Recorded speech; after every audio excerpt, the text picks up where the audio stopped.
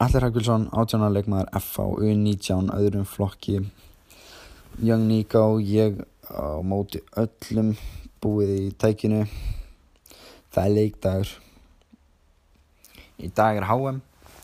Í dag er FH versus Þróttur Reykjavík. Bæði A-liðum og B-liðum. Ég er að fara að keppa báðleiki. Vonandi koma inn á í A-liðinu og vonandi spila góða 90 mínútur í B. Ég svaf yfir mig í morgun. Ég átti að mæta í vinnu klukkan 6, svaf yfir það. Vekjarklukkurnar náðu ekki að vekja mig greinilega. Ég veit að ég segi vekjarklukkurnar, þetta er fleirtala og ég ætti ekki að venja mig mikið á það, en svona er það og það er greinilega klikkuð í dag sem og ég. En á leikdegi ég tala að það þurfi gríðarlegan undirbúning. Það þurfi góðan svefn, það þurfi að borða vel, hugsa vel sig. En það gleymir svolítið andlegi parturinn og í þessu hugsa vel sig þá ætti 90% af því að vera andlegi hlutin. Það er, maður ætti að nota visualization, maður ætti að upphefja sig og horfa fram á við, maður ætti að undirbúa sig fyrir komandi átök, því að sem áhorfandi eða leikmaður þá hefur maður í leik, fyrir leik og eftir leik upplifað stress, hræðslu við mistök, hræðslu við mistök annara og ekki traust. Bæði ekki treysta sjálfa sér eða samherja, og það er svo gríðarlega mikilvægt á leikdegi að,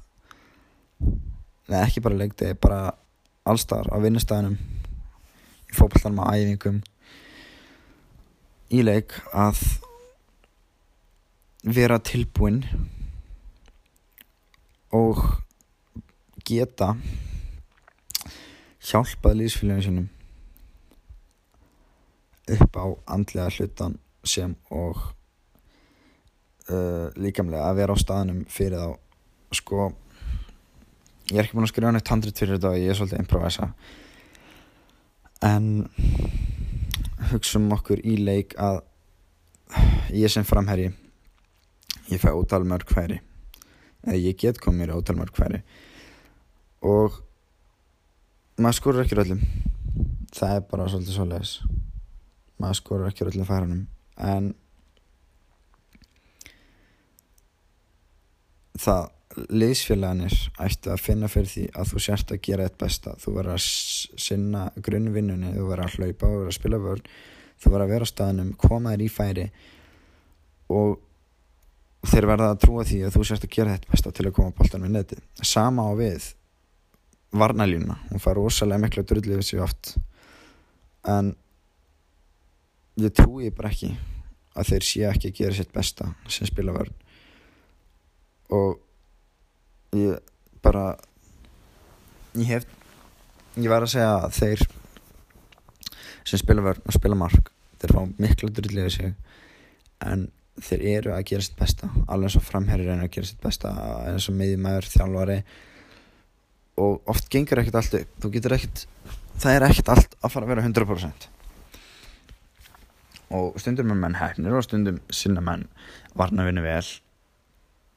og fá ekki á sig mark þó að mistök hafa átt við stað eða klaufaskapur. En liðsfélagar þurfa að vita að þú hefur verið að gera þetta besta. En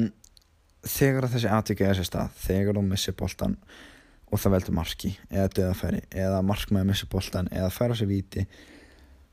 sóknarmaður klikkar á dauðafæri eða víti, eða þjálfari gerir mistök, maður verður að geta sett þetta aftur fyrir sig og hort fram að við. Það er næsti leikur, næsti bolti, næsta sókn, næsta vörn, því að ef maður festir sig í þessum hugsunum, það er ekki nóg að segja bara eftir leik, heyrðu, þetta er alltaf lagi. Maður verður í leik að gera, því að í leik eiga sér svo mikla hugsanir, svo mikið ég segi þetta bara, sjálfshatur. Þú ferð að ofhugsa þú fer að segja ég er að klikka skilur á öllu fyrir liðið mitt og þá verður ekki bara fyrirlið heldur bara all liðið bara menn verða að taka ábyrgð á því að styðja samherja sína áfram og horfa fram á við því að ef við festumst í þessu gamla atviki þá getur það eyðilagt leikinn fyrir manni þá ef maður klikka á þessu víti þá er maður bara hvað er ég að gera og þá ertu ekkert að fara að koma þér í þessu færi og ef þú kemst í þessu færi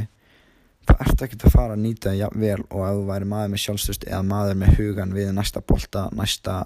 sókn því þú ert fastur aftur í hinu atvikinu og þá er svo rosalega mikilvægt fyrir samherja að segja bara come on, þetta er búið áfram með leikinn þú ert að fara að komast í fleiri færi það er næsti bolti eða með varnarmenn bara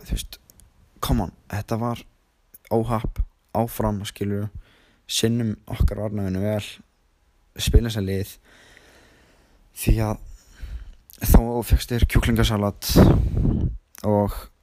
rauðrósafa fyrir leik og þú sást í góða 8-9 tíma ef þú ert ekki með hausinn rétt stillan á eða nærða stillan aftur rétt á þegar að hann fer aðeins út af laginu í leik eða fyrir leik að þá er hitt ekkert að fara að hjálpa þér þá er hinn undirbúningurinn ónýtur og ég vildi bara koma því að hversu mikilvægt það er í fótbolta í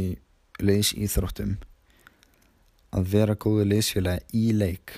ekki bara eftir leik og ekki bara góður liðsfélagi þegar það gengur vel maður verður að vera á tánum maður verður að taka púlsinn á leikmönnum síns liðs og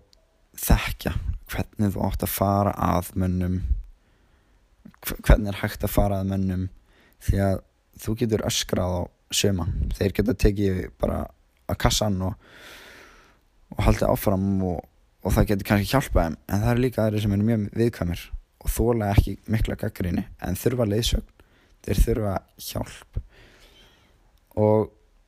maður verður svolítið að reyna að sjá það og horfa í sinn eigin barm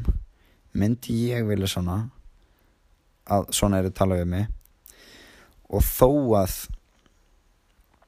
þú segir ég get alveg tekið drulluna alltaf þá eru semur öðruvísi og margir öðruvísi en þú sjálfur alveg eins og sem leikmaður þú ert góður í ykkur öðru lélegur í ykkur öðru á meðan aðrir eru góður í því sem þú ert lélegur í og öfugt og það á það sama við bara í öllu menn geta tekið ákveðið á kassan sem geta ekki en þá geta þau gert eitthvað annað maður verður að fara rétt að mönnum og maður verður að hjálpa mönnum í þessu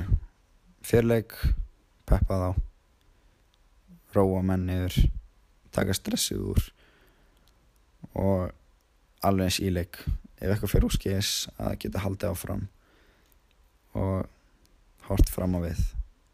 en ekki tilbaka já þetta var fyrsta podcastið mitt ég